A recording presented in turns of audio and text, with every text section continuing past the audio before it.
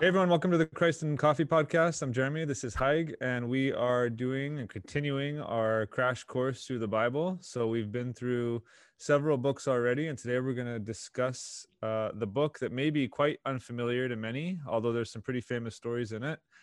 The book of First Samuel. We're going to split it up in two because there are two books, First Samuel and Second Samuel. They belong in one sort of single narrative, one story, but they are split up in two because in the old days they didn't have enough paper to write on one, so they spilled over into another scroll, and that's why we have two. But Haig, why do we call First Samuel or the Book of Samuel Samuel? Who is Samuel? So Sam or Samuel is the first prophet with a capital P of Israel, of the Israelites, and he's also the last judge. He's this pivotal transitionary figure of transitioning the Israelites from this tribal clannish society to one in which they are united behind a king. And the way he does that is he's a leader, but also most importantly, he's someone who's able to hear from God and communicate what God wants for the Israelites. So the book is named after him because he has this very critical role. And as we are going through the Hebrew scriptures, usually the first letter or the first part of the Bible verse you read is usually the name given. And the story starts with his mom, unable to have kids. And she prays to God, give me a child. And she's by the place of worship. And there's an interesting line, like she looks like she gets filled with the Spirit. The head priest at the time was a guy named Eli. He thinks she's drunk, and that she's causing trouble, like in front of the church, but she's actually filled with the Spirit, and God's answering her prayer to have a child, and she dedicates that child. She'll have other children afterwards, but she dedicates Samuel to serve in the temple and in the places of worship, and then he rises to the ranks and becomes the leader of and the religious leader of the community. So that's why it's called First Samuel. It starts off with his birth story, and he plays a critical role of being kind of like the Obi-Wan Kenobi figure, the sage, the guide who's leading the protagonists through the narrative. And it starts with Saul, who you think, all right, this is a cool dude, but you hear about his rise and fall, and then shortly afterwards, David picks up, and Samuel is there to guide David. So he plays this really like Yoda-esque guide figure. Every good story has one of these figures that kind of nudges the hero in the direction of becoming themselves. So super important, but pivotal because he's the last judge, the first capital P prophet, and the one who ushers in the transition to a kingdom. Yeah, he's an interesting character. He's, like you said, Yoda figure, Obi-Wan figure. He's like the king maker or the king breaker. And the story begins with his mom, Hannah, like you said. And what's really interesting is if you read very carefully, well, let's say this just for our listeners. Anytime you read a book in the Bible, the first couple of chapters are laying down the themes for the rest of the book. So when you're reading any biblical book, the first couple of chapters are going to highlight like phrases, words, stories that are meaningful for the way the rest of the book is going to develop. So Hannah's whole story is indicative of the book of First and Second Samuel because she is humiliated, she's lowly, she's humbled, and God gives her Samuel, who becomes this pivotal, heroic character for Israel. And so she even sings a song in her prayer about how God humbles the proud and lifts up those who are humbled. And that becomes kind of the theme of the whole book. And what's really interesting is if you go to the Gospel of Luke, the opening stories in the Gospel of Luke, Mary's Magnificat echoes a lot of Hannah's prayer, Hannah's song of praise to God, so that what God is doing through Jesus is a new thing and is sort of, again, telegraphing that news that God humbles the proud and brings up those who are humbled into honor and dignity. So yeah, that the whole book of First Samuel begins with that arc, that sort of trajectory of those who are humiliated and lowly will be lifted up, and vice versa for those who are proud and haughty. Yeah, and that exact phrase, God exalts the humble and humbles the proud. Um, yeah, like that's repeated in the epistles too. It's like whenever like a verse is repeated, pay Yeah. close attention, and this captures the narrative of what that looks like. Mm. Starting with her having a kid who when she can't have a kid, Yeah. Yeah. and then the rise of Saul. Saul has humble origins at first too, Mm-hmm. but then he Yeah. gets He hides proud. in the suitcases. He doesn't want to be king. He's terrified of it. But then he gets arrogant and proud, disobedient. Mm-hmm. Over time, he falls, and then David, King David, the shepherd boy, he's a prime example of what that looks like. He really is that example being fully realized. The humble shepherd who's the youngest brother, the one who's not even thought of by his dad to be presented when King Saul's looking. I mean, Samuel's looking for the next king. Yeah. He's the humble boy who goes and slays the giant, Yeah. and is going to be the one in which the covenant God gives to the eternal kingdom is going to be established. So David is such a key figure here, and this is kind of the backstory of how he almost rises to power. I think Yeah. that's really he's the hero of the book. Yeah. I think David would probably be a better name for this if I would have to pick one. But Yeah. Yeah. Yeah. the glory is given to Samuel, and rightfully so, because he's one of the few people in the Bible who doesn't seem to have too much of a character flaw. Yeah. Yeah. What's interesting is that David becomes kind of the not just the main character of Samuel, but he becomes kind of like the baseline hero for the rest of the Bible until Yeah. Jesus. And David is Jesus's great, great, great, great, great, great, whatever you want, however far you want to go, grandfather. Um, and anytime David is referenced in the rest of the Bible, in the Psalms or in the prophets or in in the New Testament, it's a reference to uh, God's divine pick for king, right? Yeah. God's ruling earth as it should be in heaven through an individual, a human person, a human one. And so um yeah, David becomes the prototype for this kind of divine human king that Jesus will eventually step into, because David is picked as the one who will rule creation, or Israel, and by Israel the rest of creation, the rest of earth. Through him blessing will come, kind of like picking up on the Abraham promise in Genesis. So yeah, so he becomes a real important figure through the rest of the Bible. And yeah, I guess just to give a sense of the structure of the book, it begins with those stories of Hannah and the birth of Samuel, and the sort of close of this old order, this old way that was kind of corrupted and not working for Israel anymore. And then it opens up to Samuel as the main figure, then transitioning over into the people wanting a king, and then Samuel eventually making Saul king, and then sort of receding to the background.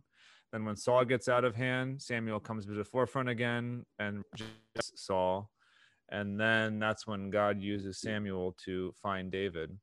And the book of First Samuel ends with Saul's long, tragic decline, to the point where at the end of First Samuel, Saul is dead and David is alive, and he'll eventually become the one who's king in Second Samuel. But then all throughout First Samuel, there's this long, which I think is really interesting writing. There's this long timeline where Saul is de facto king, but David is on the run, like in the wilderness, hiding in caves with like warlords and strange, like shady characters. And he's actually the king. So there's this weird, like, what humans have devised is seemingly, um, you know, reality, but then under the radar there's this subversive thing that God is doing with David that will eventually upend Saul as king. So I think that's an interesting way to read First Samuel in general. Like, yes, Samuel's important, David's important, Saul is important, but all of that only matters within the context of God's covenant and God selecting um, those who are fit for leadership to be in leadership. Yeah, it's fascinating that David is anointed. And at the moment of him being anointed, it comes right after Saul is rejected by God. So, like, the spirit of God's anointing leaves Saul and goes to David. And even though he doesn't have the worldly title, he functions in the role of that title, because right after that, he becomes famous and becomes a general through the famous story that we often neglect when we're older, is the story of David and Goliath. And I remember when I was like 16 years old, I was reading the Bible after my conversion, and I grew up in the church, but like I remember reading it and it's like, oh, David decapitates Goliath. This is actually really gruesome. And this is setting him up to be like the main military general for the Israelites. So like, but he, right before that fight, he gets anointed by Samuel. So like King Saul should have been, being the representative, should have been the one fighting. But David arrives on the scene and is like, of course I'm going to win because I'm God's anointed. I have God behind me. If God is for me, who could be against me? And there's a great book by Malcolm Gladwell about David and Goliath. It's a book about underdogs and how if you look at the data of underdog stories, they're not really underdog. On the surface, they might be underdogs. But if you look deeper into the story, they're not underdogs. And in the book, he talks about how he comes to the fight with Goliath, like coming with a gun. And it's like that scene from Indiana Jones where like the guy is like doing all this sword swingling and fighting, and he just, Indiana Jones takes out the gun and just shoots him. Yeah. Like that's the story of David and Goliath, but we read this or we teach this as like the great underdog story of David who's fighting a giant and he's this lowly shepherd boy. But forget the sling aspect. Like the fact that God is anointed and chosen him before he goes into the fight, like that should be enough to read from the perspective of the biblical audience. God is with him. He's going to win. Yeah. There's no underdog here. Like, yeah. It's interesting. And again, it plays into that theme of the humble and the humiliated. Like he's just a shepherd boy. He's, although, in the Old Testament and in the ancient Near East context, anytime you hear about a shepherd, shepherds are always associated with kings. So like, it's no mistake that like, oh, here's David, shepherd. Oh, perfect. He's a king. Like he's just the kind of guy that you'd want to be a king. But yeah, it lands in that sort of, he's unassuming, he's unexpected. So in some senses, yeah, he should be considered the underdog, but yeah, God selected him, he picked him, and he's made him king and anointed him. So sure, he's going to win, right? Like it just makes sense. Another thing, the book of First Samuel and Second Samuel, but maybe more particularly in First Samuel, another thing that First Samuel is doing is it's playing with the ideas of power and how power is consolidated and maintained in God's sort of vision. And so early on with the Hannah story, there's a sub story between Eli the priest and his two sons. His two sons are like really nasty guys, and they've just sort of corrupted the system and exploited people, and they've had power and they're exploiting others with that power. Eli is kind of judged at the end of that for his sons. His sons are also judged. But what happens is Eli and Samuel come to this place where they sort of hand the power over to one another. So sort of like they hear one another, and then Samuel continues the trajectory moving forward. Throughout the rest of the story, Saul is the one who has power after Samuel anoints him. And Saul becomes a tragic story of having all the power, but not doing with it what God has wanted him to do. And it becomes self-destructive. So there's an interesting subnote throughout the book. If you are a listener today and you're going to be reading First Samuel, I kind of invite you when you read through the book to highlight whenever the spear is mentioned in First Samuel, because Saul always ends up being the one with the spear, and the spear becomes representative of his power. And he throws the spear at David. He holds the spear when he makes judgments. He has a spear when he's hunting people down in war. And then at the end of First Samuel, as he's surrounded by his enemies, the only thing he can do with the spear is throw himself on it and kill himself. And so this becomes kind of the lesson or the moral of First Samuel is he had all this power and he had nothing to do with it other than to destroy himself because he didn't use it the way God had invited him to use it. So it's kind of a message in remembering that power is only as good as it is used for the lifting up of others and participating in what God is doing in the community and for the world. And that becomes something that Paul picks up on when he says, you have all these spiritual gifts, and if you don't use them for one another, what good is it? Like, God gives you power, yes, but the power is used for the healing and the upbuilding of the community, not for self-glory or showing off.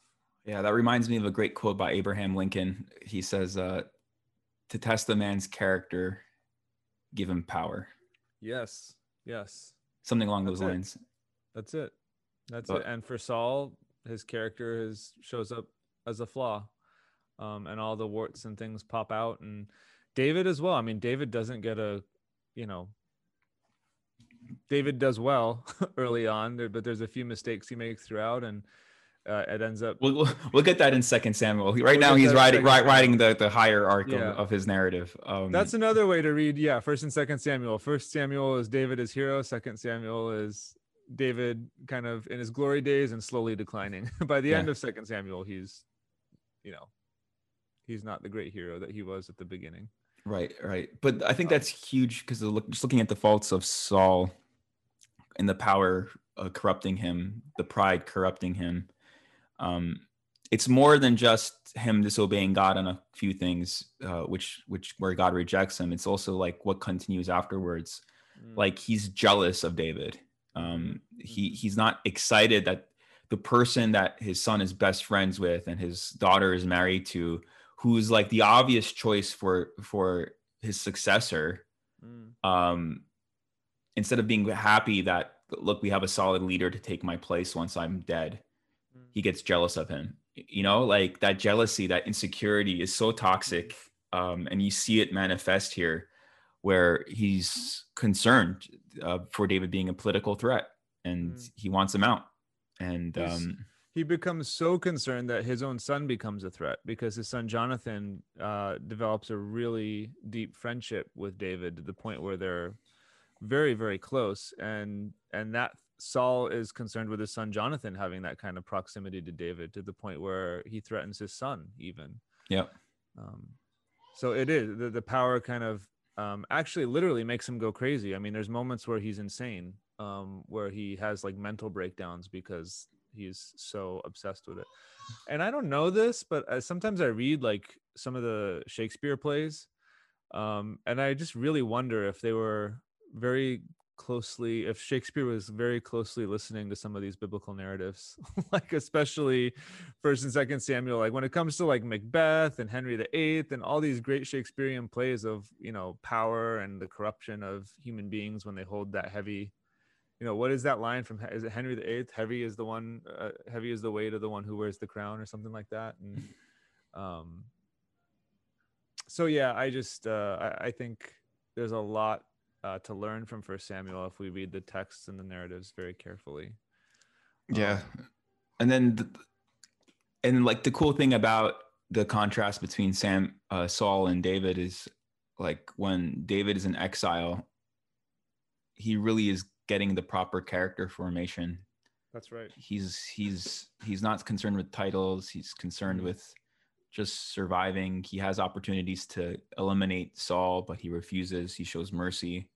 That's right. These are character traits of a king in the true sense. One who shows mercy, one who has character, doesn't repay evil for evil, one who's not jealous, one who's secure, one who's completely reliant on God. And you get like the backstory of this is where you get a lot of the Psalms when David's out in the wilderness crying out to God, where are you? I'm going to trust you. People are I'm literally surrounded by my enemies, but I'm going to be trusting you. I'm not going to fear. David becomes this warrior poet throughout this process. It's this journey of becoming a king, even though he's called to be one. But there's this gruesome, steady development of refining fire in his growth in 1 Samuel. Yeah. It's funny to me, like, especially if you're in a church tradition that follows the lectionary, when you are forced to read some of those Psalms in liturgy and worship, it's kind of funny to me sometimes to think like these Psalms don't make any sense to us as Westerners, like as people who don't like, when have you ever like had your life threatened by another individual because of your fidelity to Yahweh or your fidelity to Jesus? Like it just, so sometimes we read these Psalms and it's like, are you actually living like how David lived? Like he's in the wilderness eating like whatever he can find, scraps and stuff, and people are like like hunting him down, and that kind of framework or that kind of mindset is not something we experience very often. um, it is helpful to plug those Psalms back into David's life story. Yeah, and they tell you when they're written by David. Like this is a psalm of David. Not every They're psalm is David. intentionally, yeah, and I think that's why they tell you to like Yeah, plug it into the story and remember like this is a this was a really crappy time for David.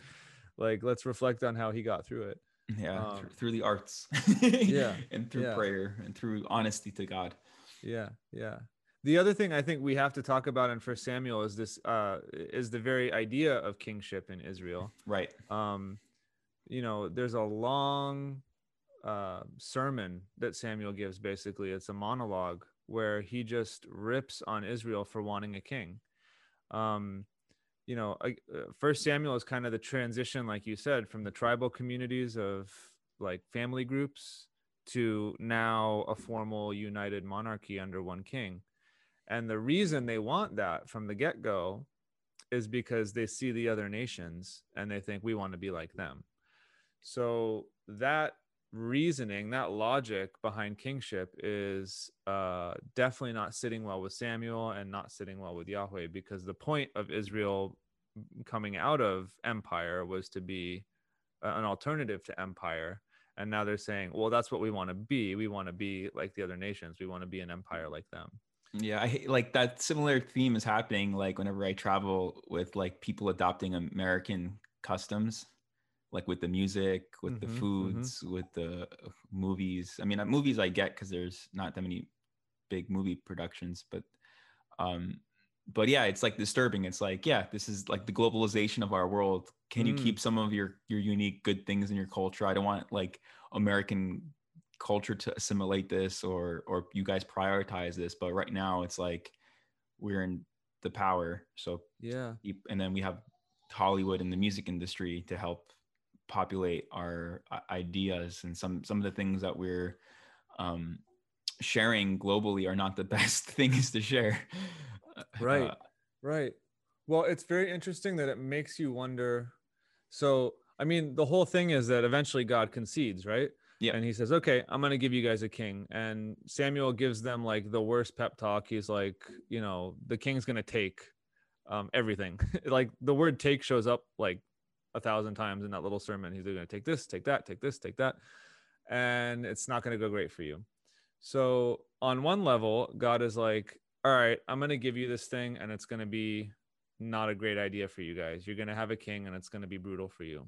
On the other hand, he redeems the idea of kingship by having David and eventually casting Jesus in the role of David centuries later, or thousands of years later. So it's an interesting kind of it's an interesting thought project to see how God redeemed something that was not of the ideal for his people. Like they made the decision to go this direction. It meant suffering for them. It meant eventual exile for them, but God still redeemed it in the strange kingship of his son on a crucified Roman cross. So it's like, it just almost seems to be this theme that starts to be woven into scripture, that like whatever humanity throws into the mix as being like terrible, God finds a way to redeem it and give it life and make it new, which goes right back to Genesis 1, where he's bringing order out of the chaos and bringing life into what is sort of broken and dead. Yeah, absolutely. So that's First Samuel. It's this uh the theme of king becomes so foundational after this, and it becomes a baseline for the rest of the Bible. Yeah. And it's this understanding of what does that word Messiah mean, anointed mean, Mm-hmm. that title of king mean to God. Mm. And then you completely see how God really what God means by that when you see Christ being this counterintuitive king. Right. Even King David being anointed, you see it when he doesn't have the title or the power. He's acting like it. Well, I think it also invites us to ask the questions for our churches and our communities, like how have we folded in our ideas of what is a church, or our idea of what Christian faith, or our idea of this, and this. And God has this alternative way that we're being invited into. How do we meld those two together? How do we listen to what God is calling us to, and counter the formats or the templates we've been given of church or community, ideas of what is, good and glorious. Yeah. How do we hold those things and listen to God at the same time, and have a sort of counterintuitive, countercultural way of thinking about life with God in the world? Absolutely. All right, everyone. Thank you for watching this episode of Christ and Coffee. The next one, guess what's going to be? It's going to be 2 Samuel. Yeah, no surprises there. 2 Samuel will be the next one in the series on Crash Course Through Scripture. For those who got to the end of this podcast, we are super grateful, and we hope you were encouraged to pick up the word yourself and read it. Look for these themes, look for these motifs, look for these character arcs, look to what it's ultimately pointing to. And and it will begin 2 Samuel with one of the most important texts in the entire Old Testament, God's promise to David, continuing the arc of covenant that began with Abraham, and now it's going to David. These are two crucial posts for understanding the grand narrative of Scripture. And yes, parts of Scripture are more important than other parts of Scripture. I just said it. So anyway, thanks for listening, everyone. Stay caffeinated, my friends, and stay humble. All right, take care.